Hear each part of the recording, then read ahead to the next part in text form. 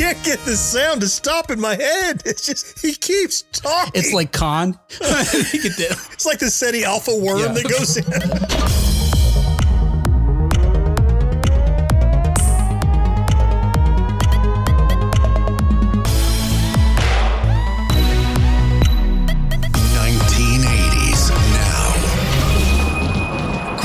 Welcome back to another episode of 1980s Now, a weekly examination of the importance of 1980s pop culture and its influence today. Hey, my name is Will. Joining me, as always, are my friends and co-hosts, Kat and John. Hey, guys. Hi, guys. Hello, hello, hello. Good to be back.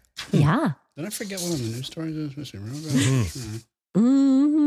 Oh, yeah. You know, I was rearranging them and Shuffle, I forgot shuffle. to finish. There we go. Shuffle.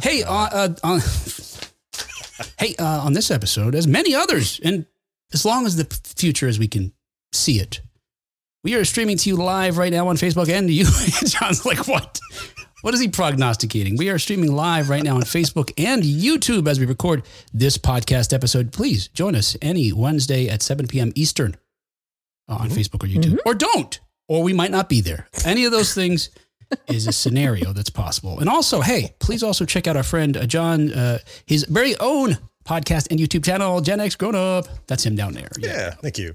Hey, on today's show, we're going to be talking about the power of music as it relates to evoking memories. Oh, We've touched upon this here and there when we've talked about music, because we've talked about music from the 1980s many times. And on occasion, we've talked about, hey, this song brings me back to this certain memory. But why is that?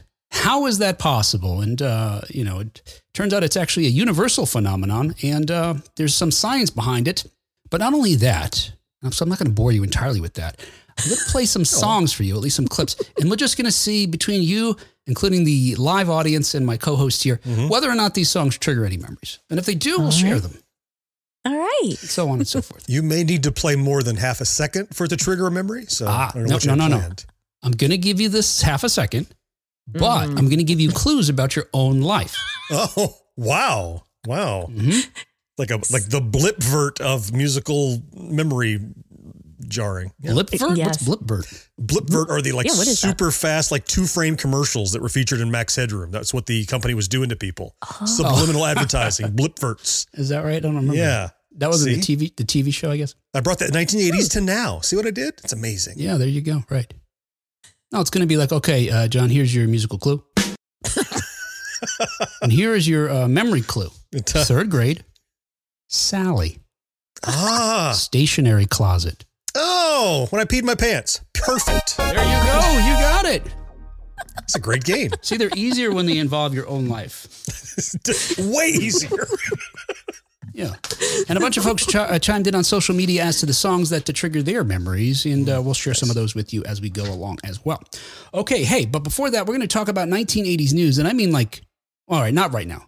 Hey, before that, though, we're going to talk about we're going to get caught up on news stories related to 1980s media, including, I didn't write anything for these, so let's see. Roadhouse, turns out, may have used AI. I'm talking about the new Roadhouse film, may have used AI to finish the movie, and there's a shady reason that they may have done that. Shadier than just using AI, which grosses me out anyway. There is a forthcoming Cola Wars movie. Oh, I have one for your third one. Are you ready? Yeah, go for it. Oompa Loompa Doobity Doo. We have one more story for you. There we go. John. That's all I could do. That was fantastic. Best I could do. So again, join him on Gen X Grown Up for all that kind of sort of thing. For just that kind of ridiculous, witty banter. Yeah. Hey, a quick announcement. Hey, listen to my chat later this week with Liz Worth. She wrote a book that's the definitive, if not the only book about the history of punk in Toronto. It's a tribute like dirt, an oral history of punk in Toronto and beyond, 1977 through 1981. But Liz actually got my attention because she also hosts a podcast, Forever 80s. And I first came across her because she's been chatting with some of the younger folks and some of the folks that I think we've chatted with as well. I'm talking about the influencers on Instagram and other social media that are far younger than we are, but are carrying on an 80s lifestyle in one way or another. They're into the music, or they're creating the music, or they're really into the fashion. And the goal of Liz's podcast is really just to explore, how is that? Why is that? You know, these folks didn't grow up in that era. Why is they so fascinated with it? Because it's the best stuff ever. Yeah. That's why. Anyway, Liz and I had a really cool chat about that and nostalgia and all sorts of things. And it was a great chat. And I'll hear that on Friday. And I'll be on her show in a few weeks. And I'll let you know certainly when that's going to be happening for everybody. Big time. All right. Hey, let's get caught up on 1980s news. Hey, this week in 1980s news, as reported by Screen Crush, did the Roadhouse reboot use AI? I think this is fascinating. You know I love legal stuff, and AI pisses me off anyway, so. Anyway, a new lawsuit claims that the creators of the upcoming Roadhouse remake took, quote, extreme measures to finish the film under a tight deadline, including using artificial intelligence. As detailed in the Los Angeles Times, the suit was brought by R. Lance Hill, who's known by his pen name David Lee Henry, who was actually a co-writer of the original Roadhouse. Mm-hmm. He claims that when he attempted to regain the copyright to the original film from MGM United Artists, which is now owned by Amazon, the company pushed ahead with their planned remake anyway. Per the suit, the copyright for the Roadhouse script expired in November of 2023. And so, quote, Amazon went so far as to take extreme measures to try to meet this November 10th, 2023 deadline at considerable cost, including by resorting to the use of AI during last year's SAG-AFTRA strike. Despicable. It's probably if it's true. Yeah. And among the most, I think, despicable things they did as far as using AI is using it to replicate the voices of the, at least according to the suit, of the actors in the film, because they weren't available to, for ADR, for reshoots, that sort of thing. Right. So they, yeah. At least this claim alleges. John, you're shaking your head. You Well, let me ask you this. So I read the article and I started off furious, and the closer I got to the end, the more I'm like, like I'm not sure how furious I am. There are a couple of camps of thought, I guess, even in my own head. One is replacing the actors with AI, reprehensible. Not a good deal across the board. And then the more I got further in the article, it's like, well, maybe it wasn't that it was for the film, but for the production of the film, right? So that suggests like, oh, well, maybe they used it. Like, you ever see a movie that, like a special feature on a DVD and you have just the rough sketches of an animation, they didn't use that scene kind of thing. So in my mind, I'm imagining like, oh, for pacing and for editing and for showing it in the, seeing the progress and dailies, maybe they needed to show what it would be like with these things. Now, in that case, just have a grip, read the line so you can do the pacing if that's the case. Duplicating the actual artist's voice, that's a little sketchy, I guess. And it sounds like maybe they were going to half use it and got their hand caught in the cookie jar, because I can't find a good reason to just use a placeholder voice. Why do you got to have AI to make sure, we got to make sure it sounds like him? Well, do you really? It depends how they used it. But I think any way they use it, it's a little wrong. It could be a lot wrong, but maybe it's a little wrong only. That's kind of what I'm thinking. Like, there's some things I don't understand about this for sure, and I'm hoping that you guys can help explain it. Okay. What would be how would he have evidence for his suit? The original. What evidence would he have to show or bring to make this viable? Yeah, well, according to Los Angeles Times, there was an anonymous source that at least they quoted that said that AI was, they've suggested that AI was used to do this during production. But that source also said, quote, if AI was used during production, it was only during early cuts of the film. Studio executives instructed the filmmakers to remove any AI or non-union performers from the final cut, end quote. Yeah. So that might be it. But maybe I think maybe just take an issue or a different angle from what John is saying is, first of all, the thing that really pisses me off more than the AI is this copyright thing, this thing that they did. Yeah. To try to, seems like, to screw this guy out of his rights to his original script. Yeah. But with regard to the AI, John, even if it was temporary, like an animatic, that sort of thing, I guess to continue your metaphor, it might be if you hired a non-union guy to do the animatics, you're still using an end run that helps you get closer to meeting that November 10th deadline. Yeah. It's like he's got a scab that came in to do the animatic or something. And really, I guess the more I think about it, I think there's no scenario where I'm not a little mad about it. But if it was so important that it sounded like that artist, well, then you needed the artist. In which case, now you did an end run around the artist, as you said. It seems, unless somebody was just, Hey, look, my son figured out how to get Conor McGregor's voice on his computer. Oh, let's plug it in. It'll be funny. I'm sure it's not that innocent. There's no way. Mm-hmm. Yeah. If you had to have it, you needed it. In which case you need the artist and you kind of scabbed him. You broke the line. Well, with regard to the copyright part of it, which again sort of upsets me more, is copyright law currently allows writers to reclaim rights to works that were written after 1975, 35 years after the rights were transferred to a studio. So if I write a script on my own, it's not a work for hire, so I'm not an employee of the company. I write a spec script, I go to different studios. Once one of them buys it, I transfer it to them. In 35 years, I can get those rights back. I can reclaim them. And the writer of this, again, R. Lance Hill, claims that that's exactly what he did. But they moved forward with making this film anyway, and tried to get it in short of the deadline that would have allowed him to recapture his rights, even though he notified them years before. Plenty of time for them not to make this film. So yeah, they kind of were procrastinating. It seems like quick, let's get it in. Yeah, and it reminds me, John, I'm sure you alluded to the Fantastic Four from the 80s a couple of episodes ago. Was it Roger Corman or somebody that they had make that? It was really awful. But Fox, for the longest time, has owned, the rights to the Fantastic Four and some other Marvel properties that Marvel sold them a long time ago, before Marvel anticipated making their own films or having their own studio. Yeah. And part of them keeping the rights out of the hands of reverting back to Marvel was they had to create a movie like every certain amount of years. So they'd make crappy movies and they would just shelve them like Warner Brothers does now with good movies. They just put them on a shelf. Yeah. And they would hurry up to beat these deadlines with whatever, low budget, whatever minimum budget was necessary to get it done. Anyway, but in recent years, similar suits have been brought by other writers for these copyright reasons, including the original writers of The Predator.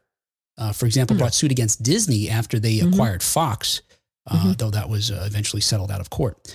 Hill's lawsuit alleges the movie was actually completed, though, in January of this year, 2 months after the deadline. So maybe they used AI to make something that they could say was complete before November 10th. But in reality, after November 10th, and they really, hey, Jake, you got to get in here. We just had AI do your lines. Yeah. And it's December, or January. I'm seeing here in the live chat, I see that Marcus is asking, hey, if the actors are okay with it, why is it an issue? Maybe the wrong people are upset about this. And the way I understand it, it's all about the strike. It doesn't even matter if the actors are okay with it. If they were, they were in fact breaking the strike. Right. But the article doesn't say. It suggests that it was without anybody's knowledge. There's no accusations of Gyllenhaal or anybody breaking the strike. I think it seems like they weren't available, and therefore you used some reason you had to have their voice for something, whatever it is. I think that's the issue, is that you were breaking the strike for them against their will by simulating their presence. Right. And even if actors are okay with you breaking the strike, that doesn't matter. Doesn't make any difference. The union would have an issue with that. So. Exactly. But I think the bigger issue, again, is the copyright, is the fact that they utilize that maybe to dick this guy over out of his script rights to his script that he was entitled to. Right. The good thing for him is, this writer Hill, is that he's got an attorney, Mark Toberoff, who is quite skilled at this sort of thing. He specializes in intellectual property and has a long track record of winning summary judgments in similar copyright cases, including he did one on behalf of the Friday the 13th creator, Victor Miller. We talked about his issues a couple of years ago. And the family of Superman, co-creator Jerry Siegel, helping them get half their copyright interests for that hero. So hopefully that means something for this guy. Yeah. Anyway, if this is true, it's really bad. But we don't know right now. Anyway, of course, Amazon gave a statement to the Times claiming that Hill's suit is, quote, without merit. The film does not use any AI in place of actors' voices. We look forward to defending ourselves against these claims, end quote. Now, it doesn't say they never did. Correct. Yeah, right. They may have. Now, of course, this reminds me of The Last Starfighter. The screenwriter of that, Jonathan Betchell, a couple of years ago, was going through the same exact thing. In 2019, the rights were to revert back to him because it was 35 years, after The Last Starfighter. It was probably more by then. 35 years since it came out in 2019, but he probably transferred the rights to them in 83, let's say. Anyway, so he had planned to make a sequel, but he ran into some issues getting his rights back. And so to date, there is nothing planned, even though it was moving forward at one point. It doesn't make me want to see the film any less. I'm still very excited about seeing it. I am too. I'm curious. Does that make me a bad person? Because I also am not. I'm like, I'm upset, but not so upset that I'm going to deny myself seeing a cool movie. I would be terrible at boycotting things. I think I would too. Let's see. In other 1980s news, and as reported by The Wrap, Sony acquires a script for the Cola Wars film. Now, I got to say, just off the top of my head here, my first thought was, really? I mean, who cares? I was thinking rock and roll and Cola Wars. I can't take it anymore. But in reality, I would have said the same thing about the Tetris movie. Yeah. About the sneaker movie. Yeah. And those movies were good. Yeah. I didn't see those. So I'm not the person to judge, I suppose. And there's also like the Apollo 13 conundrum where I already know how it turns out. Yeah. But that didn't make that movie not good. So I can see the Cola Wars. It's not about the outcome, these stories. We know the outcome. It's about finding out what was going on in the back rooms and on the ground and in the boardrooms, fighting about, we know Pepsi is still number 2, but how close did they get? How nervous was Coke? That's the kind of stuff I want to see. Oh, I wish one of us was a real big fan of Pepsi. So we'd be like, fuck you, John! Come facts! I just don't care enough about it. I'm a 7-Up girl myself. I didn't care about either of them at the time. Although my mother, I have to say, my mom had us do a taste test. Oh, yeah? Oh, really? In her house? Yeah. That's awesome. I like that. It was fun. Do you remember the results? Like if you got it right, if your siblings got it right? I don't remember. She's still waiting on the results. Yeah, I'm still, Okay. It's a very long process. Mother Cat, if you would get those results to us. Well, the taste test was a big deal during the Cola Wars. They would have the commercials were basically footage of, how concocted they were, but they're got to set up but down on the boardwalk by the beach. They're like, we want you to try. Is it Coke or Pepsi? Try it. Like, oh, I love this one. Ha, it's Pepsi. And but that always seemed ridiculous to me because I know what they taste like. They don't taste the same or even close. They're definitely, one burns and one tastes like candy. That's the difference. And look, these commercials, to your point, I guess, they're both brown liquids. I mean, they could be drinking literally anything. And the fact that they go, I like this one more. Yeah. Cut. And then, but they cut to something else where it's drink Pepsi. Told you. Hey, if you've been sleeping in a cave and you just woke up and came out, just so you know that starting around 1975, the Cola Wars saw these two rival companies fighting for dominance in pop culture, as John mentioned and Kat actually participated in. The Pepsi Cola implemented the Pepsi Challenge, which focused on a blind taste test, and Coke did something crazier. They introduced New Coke in 1985. I mean, it's kind of clever in a sense because they're like, all right, you motherfuckers want Pepsi? You think you want Pepsi? Guess what? No more Coke. And then everybody was like, we missed Coke. The crazy thing is New Coke tasted more like Pepsi. It was basically sweeter. Yeah, that's true, yeah. It's like, if you think you like Pepsi, let's make the taste test even tougher. Now we taste more like them. I always assumed that's the kind of thing we can learn in a cool film like this. I always assumed that New Coke was a ploy. Let's take Coke off the market. Let's get people to get furious about it. And when we put back the old Coke, classic, they're going to go crazy. And you know what? We did. We did. Yeah. Stupid consumers fell right into their hands. Yeah, I did that as a story a long time ago. I don't know. I don't think it was a true crime, but I talked about the history of it. I don't remember it, but I think it was more that than anything. Yeah. Yeah. Although they never admitted it outwardly, but someone investigated it in any way. Right. How big of an idiot would you have to be to absolutely destroy the formula that built an empire? Yeah. You're not going to walk away from it. You got to plan to be bringing it back. And if they were committed, they would have destroyed the recipe on TV. Right? Geraldo Rivera would be there lighting the match. Yes. They'd tell him, look, the only copy's in that vault. There it is. So if you can get in, he's in for a surprise. Well, Sony's now purchased this film, Cola Wars, which focuses on this rivalry. The exact amount of the deal was not disclosed, but sources say it was close to $1 million, which, I don't know, it sounds kind of cheap to get that story to me, and considering what these budgets are like. But I don't think there's a bidding war. I don't know. I mean, I don't know. The nostalgia boom is back. Yeah, you know, it I is. mean, or continues to roll on. Particularly if you look at what we talked about, the Air. Yeah. There's a Beanie Baby movie, the Beanie Baby, That's right. or the Yep. Beanie Bubble last year, Yep. and Netflix is in this May is going to have a Pop-Tarts movie out. Oh, on board. Really? I am on board with the Pop-Tart movie. Yeah. I want to see that. There's a flaming hot Cheetos docudrama as well. Yes, there is. This is just nuts. And I'm not even making it up. It's about the guy who allegedly was like a janitor who suggested the formula for flaming hot Cheetos and didn't get recognition at first. Yeah, there's a whole docudrama about it. Okay. Yeah, I was going to say that guy probably got screwed over. I mean, it's probably end of story. He went back home that night and went to bed and he came back to sweep the floors the next day. Credits. Well, I tried. Right? But there must be some drama. There's got to be some drama. I'm not going to spoil it. You got to look and see. They're not hot enough. Make them hotter. These are too hot. Have I gone too far? The Pop-Tarts thing is actually Jerry Seinfeld stars in it, directed it, and co-produces it. It's called Unfrosted. Now, I don't know that it's actually going to tell the real story. It's not. It's supposed to be about the invention of the Pop-Tart, but it's actually a riff, or the script is based on a riff that he does in his stand-up routine. That isn't actually a joke per se, but more like him talking about how happy Pop-Tarts made him as a kid. It's Okay. observational movie? I don't know. humor, Jerry. Who are these Pop-Tarts? In 2011, Seinfeld told Deadline, quote, stuck at home watching endless sad faces on TV, I thought this would be a good time to make something based on pure silliness, end quote. So, Kat, I don't know that you're going to get something actually, biographical. But I wanted a docudrama. yeah. And it's named after the worst kind of Pop-Tarts. Come on. I know. See, that's got to be something about it. Yeah, it's got to be. Anyway, that one's actually got an all-star cast of various comedians. That could be cute. So Jerry Seinfeld definitely made some phone calls. And it'll be available in May. We don't know when we'll see the Cola Wars.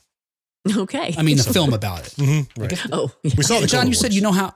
You said, and you just said, John, it's like Apollo 13. We know how the story ends. right. How would you say it ends? I would say it ends with Detente. both companies growing, but Coke is still Coke. Miss So says, I just remember the 1992 Cindy Crawford Pepsi commercial. Hubba, hubba. all right. Yes, I agree, Miss So. Well, and the Michael J. Fox Diet Pepsi was during that campaign. Oh, is that right? Do you recall there that go. one where he is in a new apartment and a girl comes in and says, do you have any Diet Pepsi? Oh, right. And he runs down to the corner store, jumping fire hydrants and dodging cars and brings back a Diet Pepsi. And then her roommate comes in and goes, do you have another one? Oh, sure. And he goes back out the door. Yeah. Right. Yeah. Yeah. Miss So asks, Kat, do you prefer icing or no icing on your Pop-Tart? Icing. Brown sugar cinnamon with icing. If you're going to eat a Pop-Tart, just eat a Pop-Tart. I mean, they're not health food. Well, I see You're what trying to you mean. stay healthy? That's like going to a hooker for a hug. If you're going to have a Pop-Tart, just have the full Pop-Tart. Well, I think this leads to a question, John. How much is it for a hug? Just a hug. Is it the same price? Or is there a I'll have you seem to know. to check my rate sheet. I don't know. I must say, I was flabbergasted as a child when I learned one day that there were uniced Pop-Tarts. Ridiculous. I was like, what? If there's no frosting on whatever comes out of the Please. toaster, there better be a little packet so I could squeeze my own frosting on it after the fact. Oh, I loved those too. Toaster strudel style. Yeah. Oh, okay. Yes, Now, wait a yes, second. those were- Pop-Tarts yes. also. Toast. Do you toast them or not toasted? Don't care. Yeah, me I'm neither. yes, either way is fine, but I can just grab a bag, rip it I open, agree. and just I start think eating. I've eaten Yep. more untoasted than toasted Yes. in my It's life. like Oh, cold pizza, hot definitely. pizza. It's two different kinds of food. Hot pizza is one kind of food, and cold pizza is another. You enjoy it totally differently.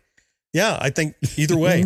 Some days I want to toast it. Some days I just raw dog that Pop-Tart. I got another question for John. Ooh. How much is it to a raw dog Pop-Tart? Is that the same price or is there like a menu? Same price as toasted. Okay. But cheaper than a hug maybe or more than a hug? Ooh. More than a hug. In other 1980s news. Oh, wait. As- I'm not ready Yeah. for this story yet. Hold on. Okay. All Okay. right. Hang on, let's see what he's doing here. Now we can talk about this ridiculous story. Did you drink a beer? What was that? Like it, yes. I'm ready. Wow. Okay. Go ahead. John's got to get liquored up to hear this one. Okay.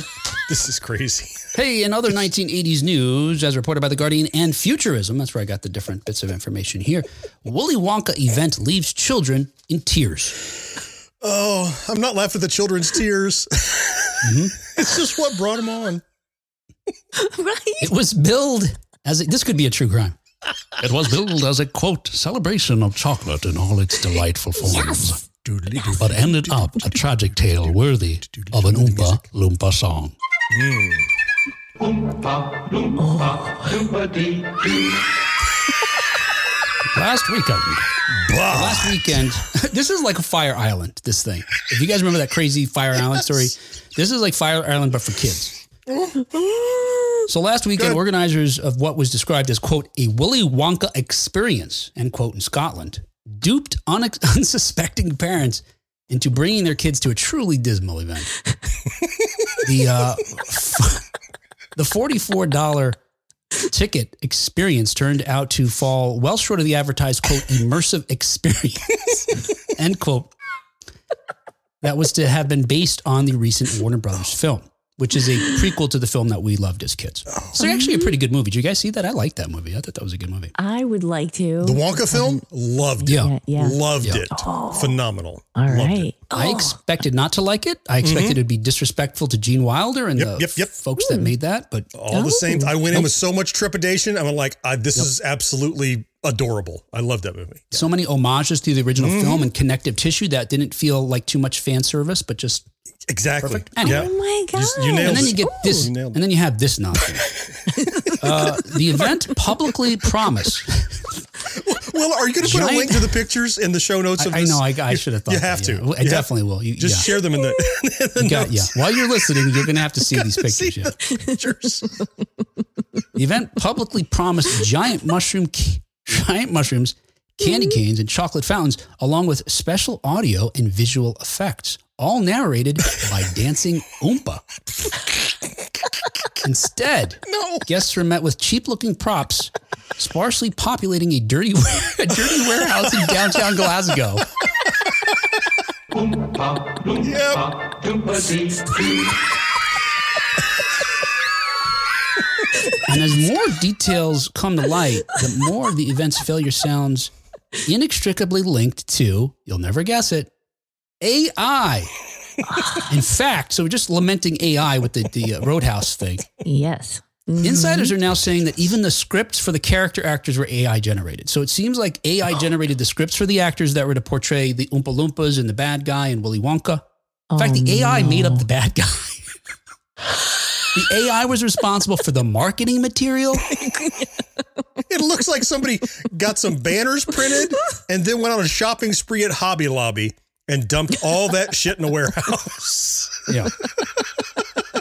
Oh, here's a 6-foot candy cane. Put that in the corner. I gotta say, I'm not sure that I would have found this event appealing even before the disaster that it became.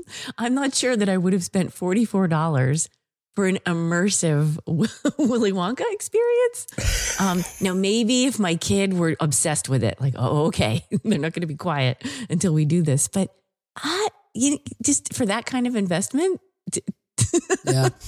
right from the get-go, I don't know. Okay. I found one picture. I found one picture that I can there are more, but this is pretty indicative of the whole thing. Oh, no. So there you go. Welcome to Willy Wonka's. Wow. So there's like some kind of a gummy bear in the corner and There's like a gummy bear. like a gumdrop and a red pipe and some sheets. And the caution tape on the floor. Yeah. And look at the warehouse. Glasses, windows are broken out. It looks like post-apocalyptic warehouse. It's ridiculous. Yeah. Here's another It's amazing. picture of it too. The banner. It's just a poster. Suspend your disbelief. Are you supposed to that's get bad. your picture taken in front of that, I guess? That's the photo. I'm sure. Flip to the next one. Yeah. Oh, wait, skip that one for now. Here's another There, one. there's all the crap from Hobby Lobby. It's like, well, we got this shrub. Let's paint that red. There's a candy cane. There's some mushrooms. Yeah, and one of the images has gone viral for what people are calling What? Meth Lab Oompa Loompa. Yep. She looks so happy to be there. She's surrounded by smoke and Bunsen burners and test tubes. That's amazing. Oh my goodness, that's just terrible. Oompa loompa dooba dee doo. I've cooked up some glass-like shit for you.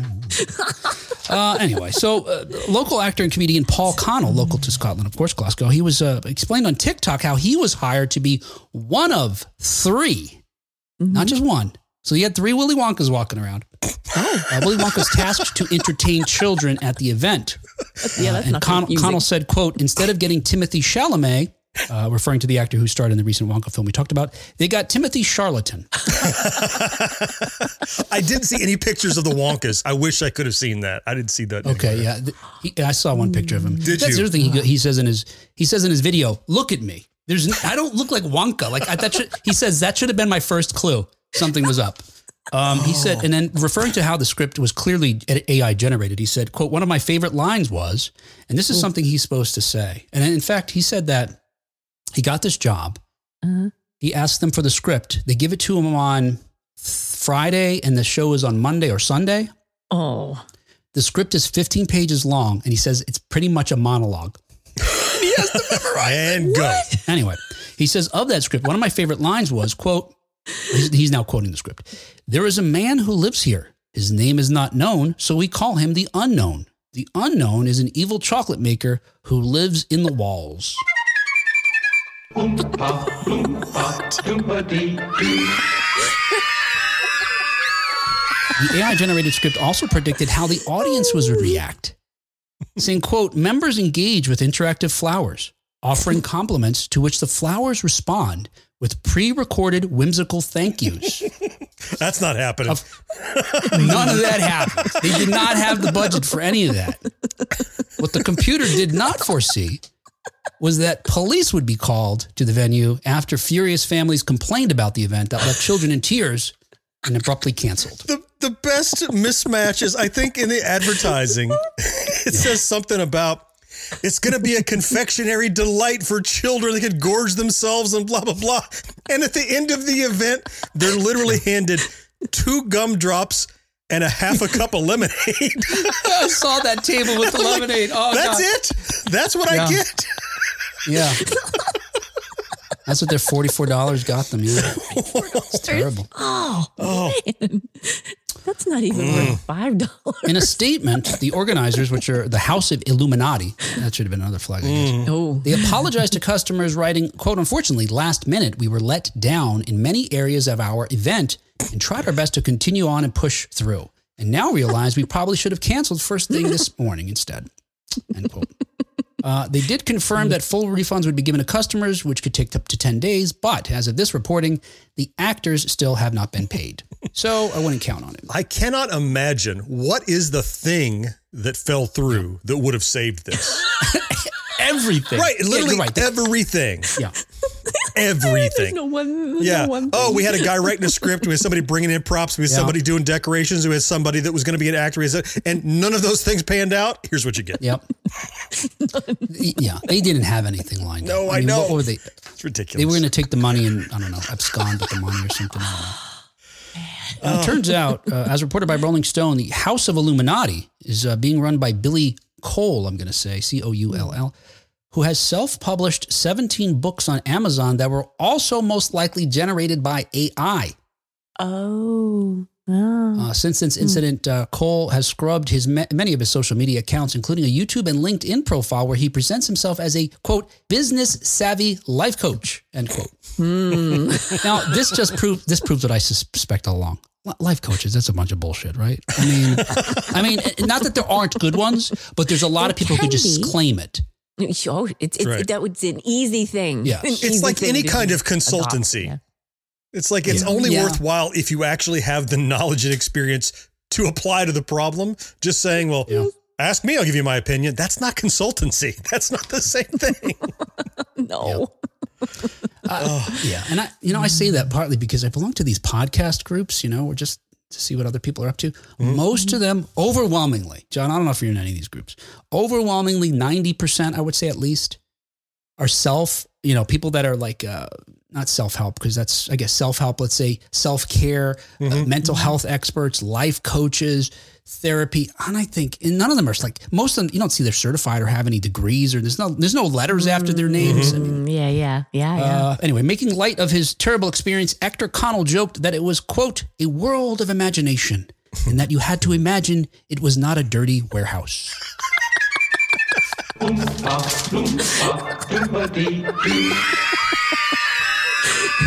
go.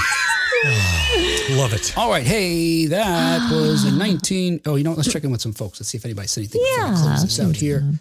Nick says, wow, John, don't think I can give my kids a Pop-Tart without that image getting in the way. You hand a Pop-Tart. Look, you give 2 Pop-Tarts to a bunch of kids. Now, don't you go raw dogging these. Well, you know, you want them frosted. That's all I'm saying. Yeah. They want no longer. I knew that was going to make it in there somehow. Miss So says, John doesn't need a Pop-Tart. He needs therapy. Oh, Karen says, yay, I always enjoy Will's True Crime Boys. Thank you, Karen. You're the one. Yeah. All right, so there you go. That was 1980s news. Hey, our independent podcast is brought to you every week by folks just like you. So if you'd like to help us out, please follow us on the podcast platform you're listening to right now. Subscribe to our YouTube channel. Share an episode on Facebook. All of these actions just take a moment and are 100% free. But if you'd like to chuck in a buck and help us keep publishing the show week after week, please visit us at 1980snow.com/support to find out how you can send us $1 or $2. And thank you so much. It means a lot. Hey, as promised, we're going to be talking about how the connections between music and memory. Oh, Just anecdotal. I've always suspected there's something going on with there. I've had, look, we're not talking about this, but I've had a lot of almost supernatural experiences with regard to music. Maybe I've mentioned this before. One in particular happens to be that, well, one's supernatural, one isn't. The supernatural one is where I'm thinking of a song and someone else starts singing it, or vice versa. Ooh, that's cool. You know? Something in the And air. it's not that and it's not that it was just playing, because this has happened, because now my kids are hip to it, because I'll point out, wait a second, this is one of those things that, one of them will come in the room singing something or vice versa, and then we'll check in with each other. Were you just listening to that song in the house? Were you playing it out loud? Did you hear it? No. Wow. So it happened. So there's, I don't know. Anyway. That's cool. That's as mystical as I get, I think. The other thing is that I noticed, and we're going to talk about this with regard to music and memory, is, again, this is just anecdotal. I don't know if you guys have this experience. I could be listening to a song in the car. All right. So I don't know, whatever song that is. I can't think of a single song right now. Of course not. Which is disproving the whole thing about music and memory. Listen to Holiday by Madonna. Holiday. There you go. If you took a holiday, then I stop and get out of the car, go in the grocery store. When I get back in the car, before I started up, already my head's like, yeah, just, and it just, like, my brain kept the point. I do that. You like that one, Jeff? Yeah. Yeah. I'm not trying to recall it. It's just I there. find that I'm still like, I'm halfway singing it throughout the store, whatever it is. I'm kind of like, it's the eye of the tiger. Yes. It's the thrill. Ooh, a sale on toothpaste. Great. Thrill of the fight. It's like it's stuck in your head. And even when you stop singing it, it's some part of your brain is still probably holding on to it. But I've had that same thing happen more than once, plenty of times. Yeah. There is always music in my head. Always, always, always, whether I'm conscious of it or not. Yeah. Whatever the last song I was listening to is just on the loop until I hear another one. So this is what I'd like to do. I'm going to tell you some smart things that Marcus and I learned. Marcus did a bunch of research and shared some stuff with me. Yeah. Wrote some stuff for me as well. So special thanks to Marcus Taylor, who's also helping out in the back, behind the scenes now in the comments. So I'll tell you some smart things. And while we're going along, though, I want to, where it makes sense, drop in a song and just see if it triggers anybody's memories for you guys. If I have a story, I'll share a story. Anybody in the comments, if it happens to be a song you have a memory, let us know in the comments and we'll share it as well. Cool. Before we get started, though, because we're talking about how music triggers memories from our youths, essentially. Right? That's not to bury the lead. Try to think of now, if you can, a popular song from the last, I don't know, say 10 years or so, that you have a strong connection to, that evokes a certain memory. Okay. Do you have one? You have one. Okay. You have one. Kat, you have one? That evokes a memory? Yeah. In the same way that we're going to be talking about today. Transport you to a place. this some kind of a magic trick? He's going to produce the song magically? Is this your card? Oh my God, how'd you do that? No, look, you defeated my whole point. My point is this. Can you think of a second one? First one's kind of weak. Honestly, the first one's kind of weak anyway. Yeah, exactly. Yeah. Exactly. So ultimately, look, I could think of one too if I struggle, but the ones I have at easy, readily, sort of access as far as my brain goes, years ago. Anyway, and it turns out that there's a reason for that. It's because compared to music that we encounter later in life, songs from our adolescence are ones that trigger a disproportionate amount of nostalgia. Sure. Yeah. And this is based on everything that Marcus and I have looked at. It seems to be for two reasons. And again, look, neither of us are scientists. We're boiling it down to whatever, this simple. First, so here's the two reasons. First, there's a powerful connection between music and memory. Like we talked about, there's a lot of examples of this, but studies have shown that music is beneficial in the acquisition and retention of information. Music, for example, could be used as a mnemonic device. I know my youngest makes up songs to remember her vocabulary words.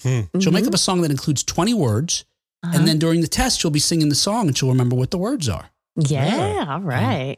Because, that's excellent. Because of that, how we store information in that way. Yep.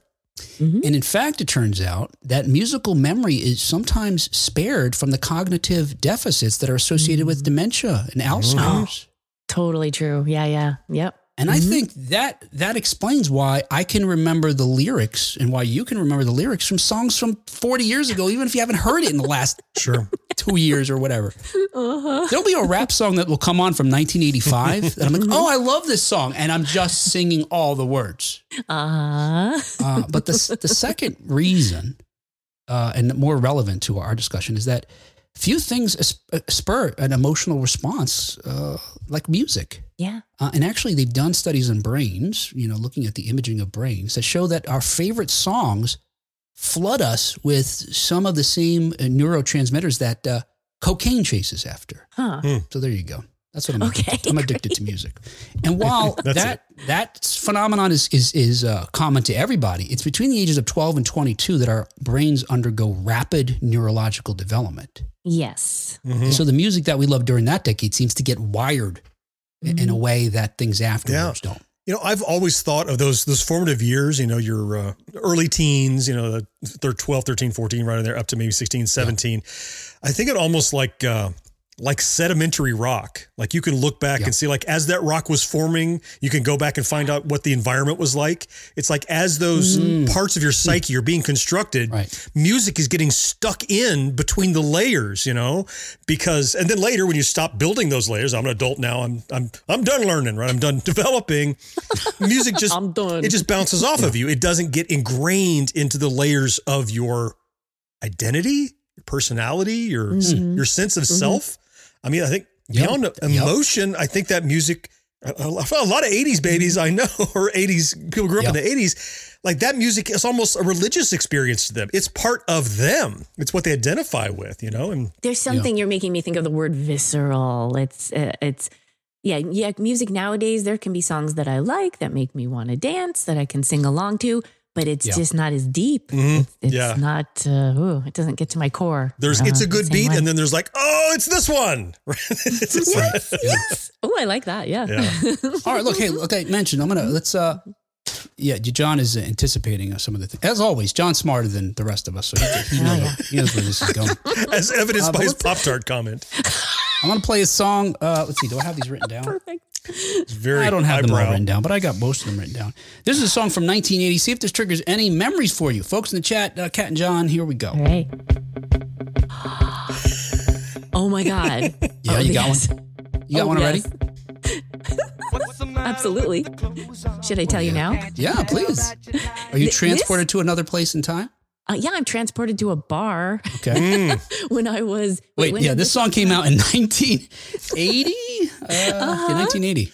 So I was probably 9, 10, whenever it came out. Okay. And this was the song that my sister and I kept playing over and over and over again on a jukebox. Yeah. When my dad had to go, he was going to do an odd job. He brought us along with him into a bar, And we made that song play over and over until the bartender came over and was like, "What's wrong with this machine?" He unplugged it because he got tired of us playing it over and over. Yeah, I'm in the junior high band hall, and there's some yuppie kid with his boombox, and he has this tape, and he's playing it. You know, he's got the 2 or 3 Izod shirts that are layered with the alligator on the thing, right? Yeah. He's got the white khakis, and he's enjoying this song. I didn't like it. Not because I didn't like the song, because I don't like him. And I'm like, oh, if he likes that, I don't like that song. So I see him, and I go, oh, it's those people. Those him yuppies, preppies. Yeah. Or Billy Joel. Getting some collateral damage there. Yeah. What about you, Will? I'll spare you if it's it's only Billy Joel song we have. I'll spare you. I guess I could go on for that. You could go on and on. All right. See, John in the chat place says, he was. my first album. Yes. Oh, boy. It's a good first album, John. Yeah. Let's see. Karen says, late 70s, early 80s soft rock always makes me think of falling asleep in my parents' car on the way home from my grandparents' house. Oh, yeah, that's nice. Oh, falling asleep in the car memories are the best. Oh, yeah. Love those Waking up in memories, bed, love it. So when we make, talking about these, how the music fires up our brain. And when we make neural connections to a song, we also create a strong memory trace that becomes laden with heightened emotion. And that's thanks partly to, this is where I'm going to need, help from this cat. Maybe I'll just cut out the words I can't say. To a surfeit of pubertal growth hormones. Surfeit. Surfeit of pubertal growth. Okay, look, this is how I dumb it up for me. Thanks partly to growth hormones that tell our brains that everything is incredibly important. So during these formative years, we're just getting everything. I got to do this. This is a good thing. I got to remember this. And music that, when we experience music and have already these emotional, give it this emotional content, we store that too. And whatever the experience is as well. Will, did you say pubertal? Is that puberty as an adjective? Is that what that is? Yeah, probably. Yeah. Is that how it's spelled? Yeah, you're right. Yeah. I wonder. Yes, exactly. What that word is. That's new to me. Okay. And if you add to that the fact that how important music is during our teenage years, how it's so interwoven with our social lives. Yes. That oftentimes we'll share music with friends, or we'll listen to music that friends are listening to just so we could be included in that group. That's how many folks like Duran Duran. That's inexplicably because a friend made them do it. It's because they like Cat and they want to be included in Cat's friend group. Yeah, absolutely, 100%. But like John was teasing, and part of that social network is the things that will become ultimately part of our self-identity. Yeah. So we're like these little solid state drives, where all this stuff is getting stored and indexed in a way that we can then later find it. Kat? Yes. I had this experience actually just the other day. The band Squeeze, their song, what was it? Black Coffee in Bed. Oh. And there was Tempted. And there were a couple of songs that came up and that brought me back to high school. And I thought, it was such a discrete period of time that I listened to that particular album. It was like it looks like a greatest hits album over and over and over and over. And it was because of this one friend that I had made, and she was into them.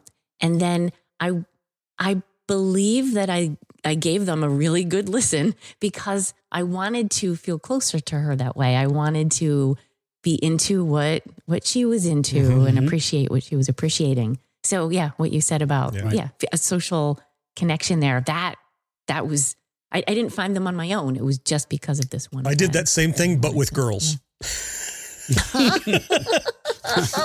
On my own, may have never been a fan of the Miami Sound Machine. However, I became one. Now I'm trying to put this in the dating context.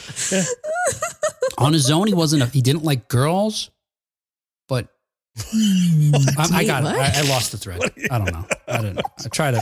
You're trying to accuse me of it. Doesn't matter. Yeah. No, I'm trying to accuse you. You're a fan of that band? Well, me too now. We have something in common. Yeah. Well, that's what I say. Suddenly. You like girls? I do too.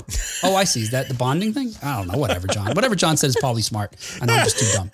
Hey, John, you were alluding to the fact that, talking about the 80s and folks having a strong connection, 80s kids, that sort of thing. But it turns out, and Keith in the chat alludes to this, he says that anything that we would classify as oldies always brings back memories of car trips with my dad. And I'm guessing that's because that's what his dad would have on. We've all experienced this point where we talked about this. We're not old enough to control the radio. And so we listen to our parents' music. That's how we were raised. Now, our kids, I don't know, I have a lot more freedom. Yeah. But I do expose my kids to a lot of the music I came from when I was younger. And as a result, the music, that includes music my parents had when they were younger. So now we're talking about, 3 generations of music. Oh, yeah. And it turns out, according to these studies, it doesn't matter if the music is of your generation. Right. So the fact that it's more the fact that you heard it, you were first exposed to it, it was popular even in your household during this formative time. That's right. Anyway, all right. Hey, let's play another song here. Let's check out that. We're ready.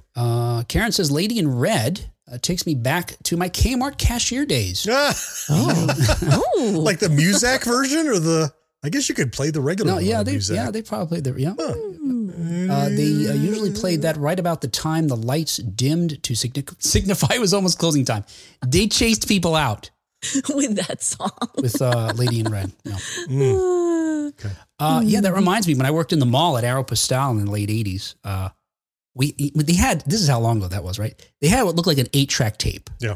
But it was a tape that was built to be endless, right? It was the tape was looped in such a way that it would start playing again when it got to the end. Yeah. Well, all 8 tracks are endless. They're all endless. That's they are? Yeah. Are they? Okay, I didn't realize that. Yep, they all. Yep. Oh, that makes sense. Yeah, that makes sense. And all the tracks are playing all the time. You just press what tape. You got it. But so it was an 8-track tape player essentially. And except for Christmas time, when we would play Christmas music, we would play oldies and songs that I didn't otherwise know so well, but for working at Aeropostale. And now, because of that, I hear Donovan or the Count 5. I'm back in the mall in the 1980s. Yep. Oh. And that music you can smell the Cinnabon. Our youths. Right. It was a big beef and cheddar at Arby's, but yeah. Oh yeah.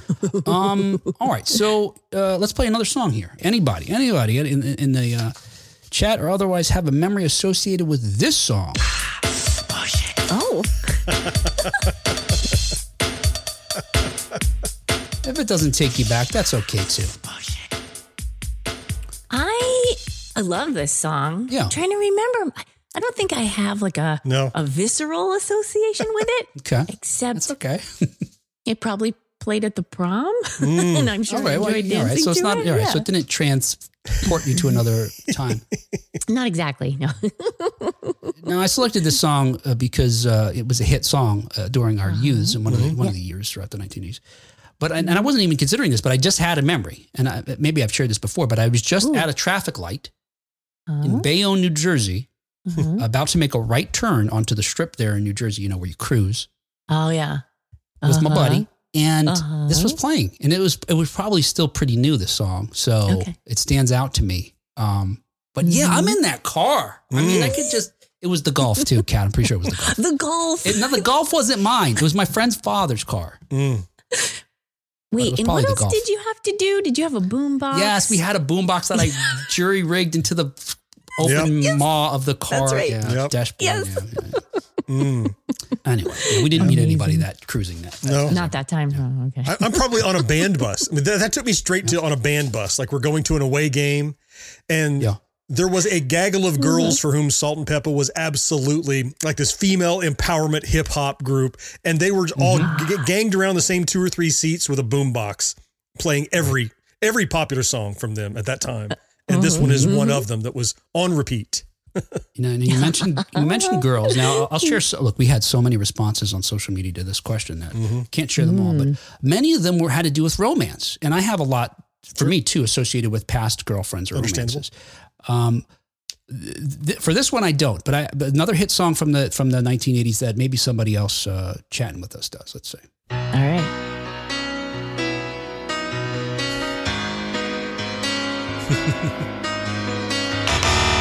I'm out.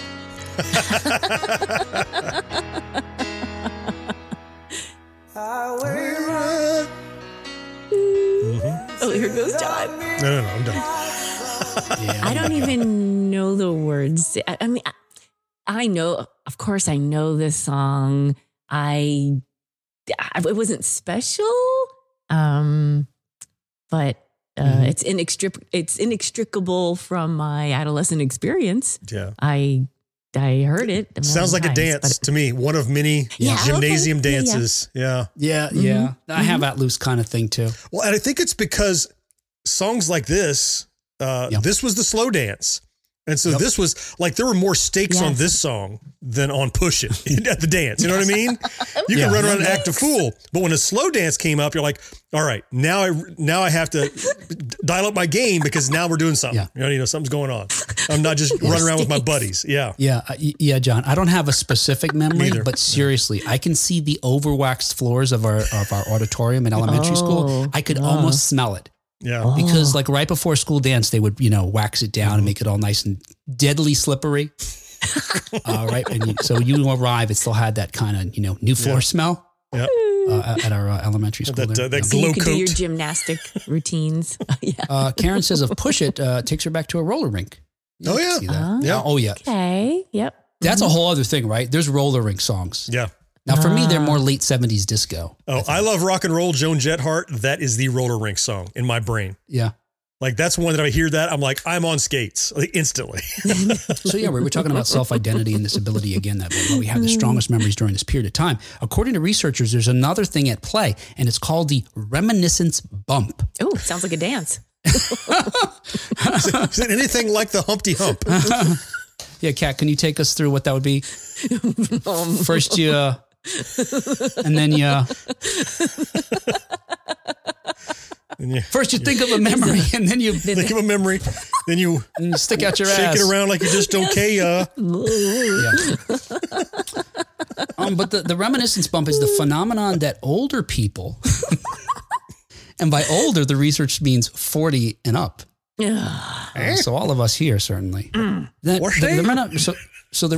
Wow, this is, you're going to contradict you in a second here, old John, because the reminiscence bump refers to the fact that older people remember much of their younger adult lives more vividly than their later years. That checks out. Absolutely. It's easier for them to access. It just, and part of that is because, according to the theory, that we have all developed a culturally conditioned life script that serves in our memory as the narrative of our lives. So when we look back on our pasts, the memories that dominate this narrative have two things in common. They're happy and they cluster around our teens and early 20s. Well, but I mean, even anecdotally, it happens to me all the time. I mean, I'll get distracted going, who is that guy who played the detective in MathNet on 3-2-1 Contact? I can't remember. Oh, yes. Why did I walk in this room? I came in here for a reason, right? Like, I've already forgotten the reason I started walking during that time through which I was reminiscing, and then go, crap. I don't know. I'll just sit down and do something else. Yeah. Now, who was that guy? Wasn't that the guy who also... They've got Will going. He is that guy. Was that the guy who was also later on... He was a character actor in a lot of other things, yeah. Yeah, he was on another show. Sorry. He was Didn't mean to derail you, but you see how it is? Oh, okay, you see how it is? I can picture him, though. You're right. Of course. MathNet.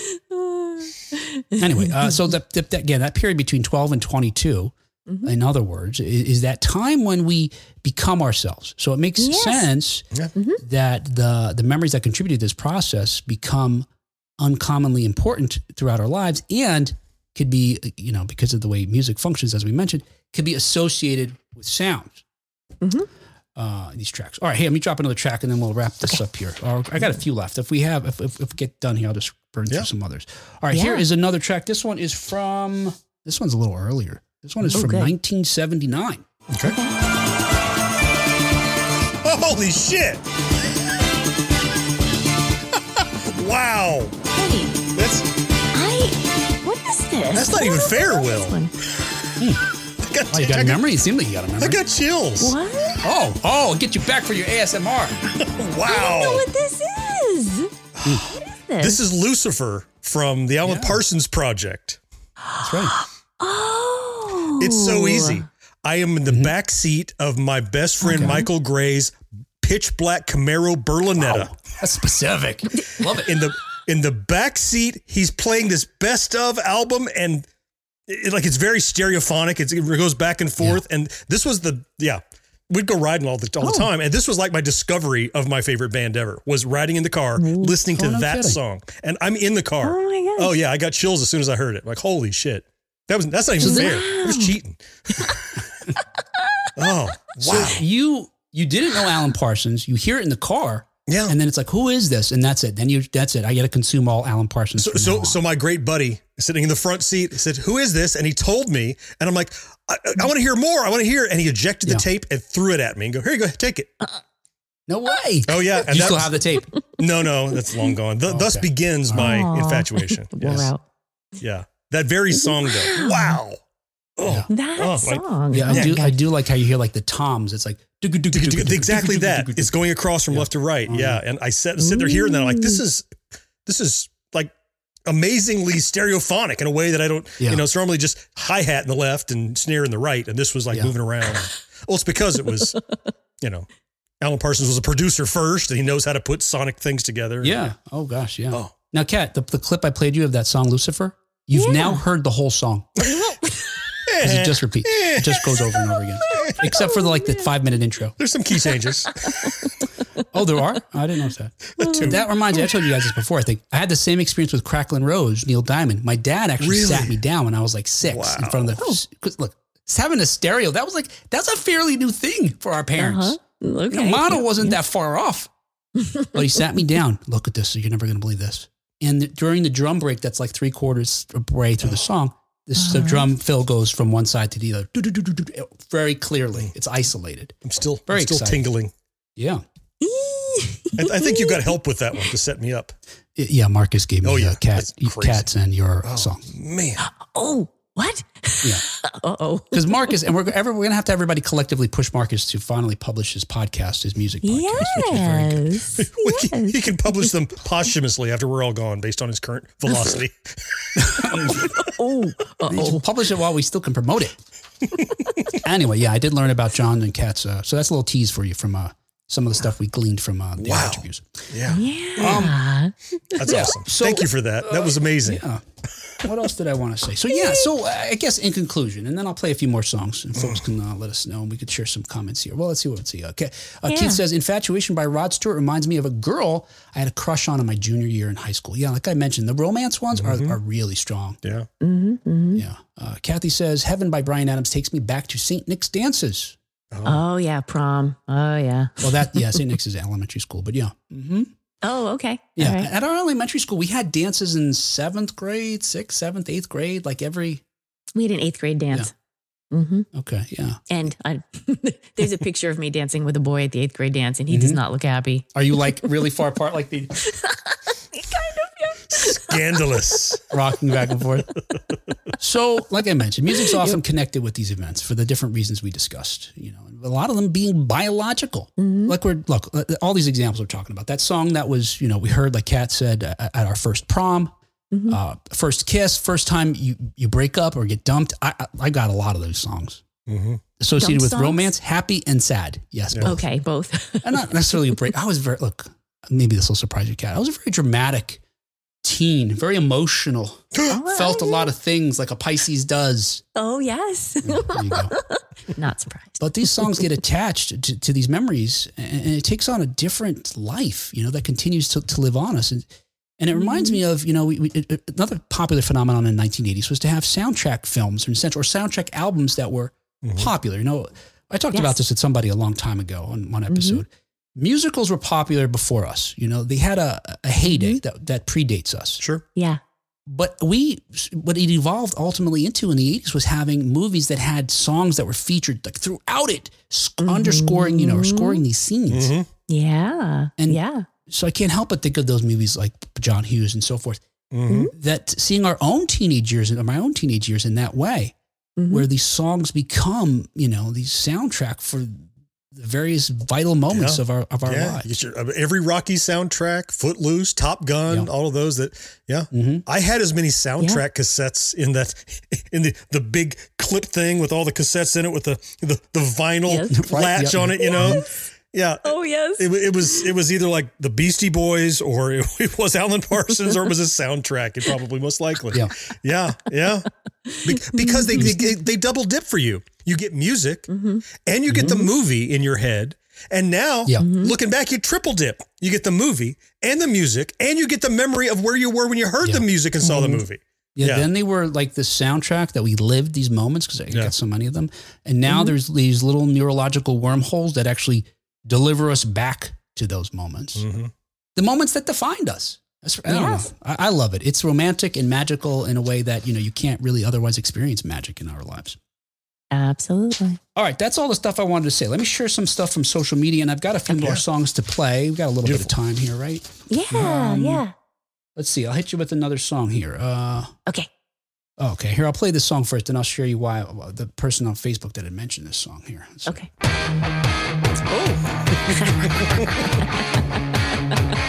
It's a great song. I love this song. Oh, I love this song too.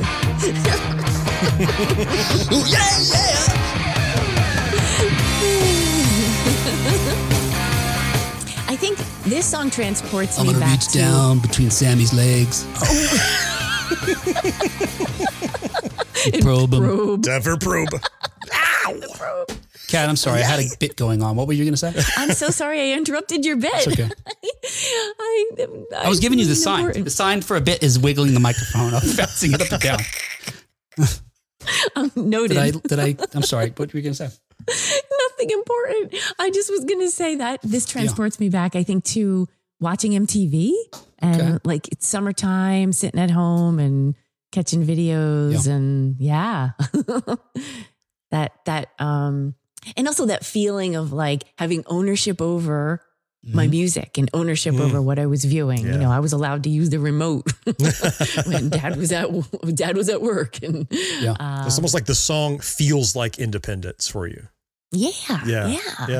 That's that emotion. This song, I'm transported to my cousin's bedroom, visiting him. I think I told you guys this story before, but he was now into rock music, and I was still clinging to playing with Star Wars toys. I was around 12 or 13 at the time. Yes. And he was like, I don't want to do that anymore. Let me show you what I can do with my electric guitar. And I was like, oh no. My heart is broken. But there you go. But actually, I share that song because Doug on Facebook Douglas on Facebook said, I totaled my 67 Camaro in 1984 while Van Halen's Panama was playing in my deck. I recall it because as I crawled from the wreckage, the music was still playing as I stood outside the remains. Wow. Oh my gosh. He's fine now. He's fine, Kat. Locked in. Look at laugh. Locked in. Yeah. I mean, that's a scene out of a movie there, right? That's one of those, like the stakes have been ratcheted up, just like the slow dance, right? It's not just a memory of something. It's an impactful something. Yeah. Wow. Michael says it was like an 80s mixtape with a movie bonus. I think he's talking about our soundtracks. We're talking about the soundtracks. Yeah, the soundtrack. Sure. Mm-hmm. Oh, Rick has a memory here. Panama. My family drove from Georgia to Nova Scotia, Canada. The car did not have a cassette player, so we brought a crappy portable player with one horrible speaker, and I played that album until it drove my parents crazy, and they made me stop. So many of our stories are having someone telling us to stop playing that music. Telling us to stop playing. Oh, sorry. Yeah. John says the year we got MTV watching hour after hour after hour. Maybe similar experience to you, Kat. Yeah. Yes. All right, let's see. I got a couple more songs. Let's see if anything's worth playing here. Okay. All right, how about this one here? Let's see who has a memory here for this one. Oh my God. Wow. Wow, both of you. Wow.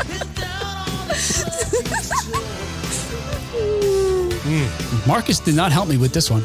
I just got lucky, Marcus.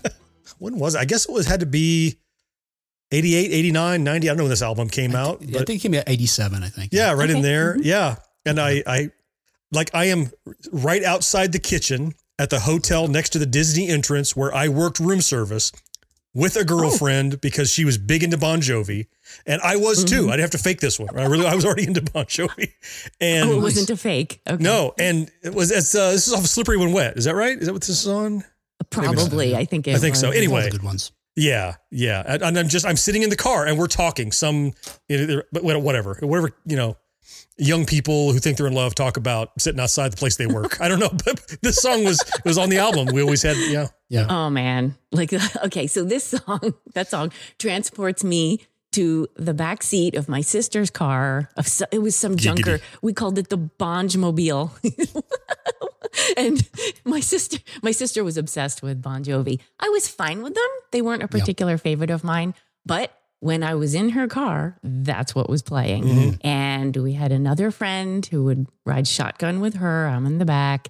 And we pretended we were in Bon Jovi. Like I was Richie Sambora. That was the role I was my best buddy. My best buddy in the passenger seat was Tico. What was it? Tico Torres, the drummer. And my sister was John Bon Jovi. Mm. And so we would sing this song. And somehow it became opera. Somehow we would sing this song. Oh yes. Okay, Kat, demonstrate it. Go. There's no way. Cue the orchestra. Music. I'll play the music. Yeah. Do you need music in the background?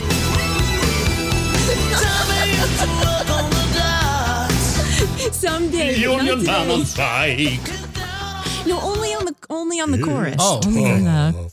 Okay. Well, anyway. But over and over. So I guess the part I have to stress about this is I was not a particular Bon Jovi fan, but it just grew on me. And so when this song comes on the radio, I cannot help but sing. Yeah. Well, are you singing in an opera form at the time when you do it by yourself? Yes. Oh, yeah. Of course. Yes. The way Kat sings it, Bon Jovi gets all the way there, not just half. Is that right? Yes. Everything's better. All right. Hey, that's all the songs we're going to share tonight. Let's see. I think I got some other folks who wanted to share some memories here quickly here. Okay. I like this one. Nick says, "The heat is on. Always takes me back to the first time I snuck out of my bedroom late at night to watch an R-rated movie. Oh. Beverly Hills Cop was on Showtime, and 7-year-old me had to watch it." Man, I was not that gutsy when I was 7. I was too afraid of my parents. I didn't have to sneak out because our house was so small. Yeah. And from the bedroom, I just had to crack the door a little and I could see watch whatever the TV. they had on. Yeah. Okay. Yep. Bill says, from the 80s, Can't Fight This Feeling by REO Speedwagon. First concert I ever took a girl to. Yeah, those romantic memories, man. Powerful songs. Yeah.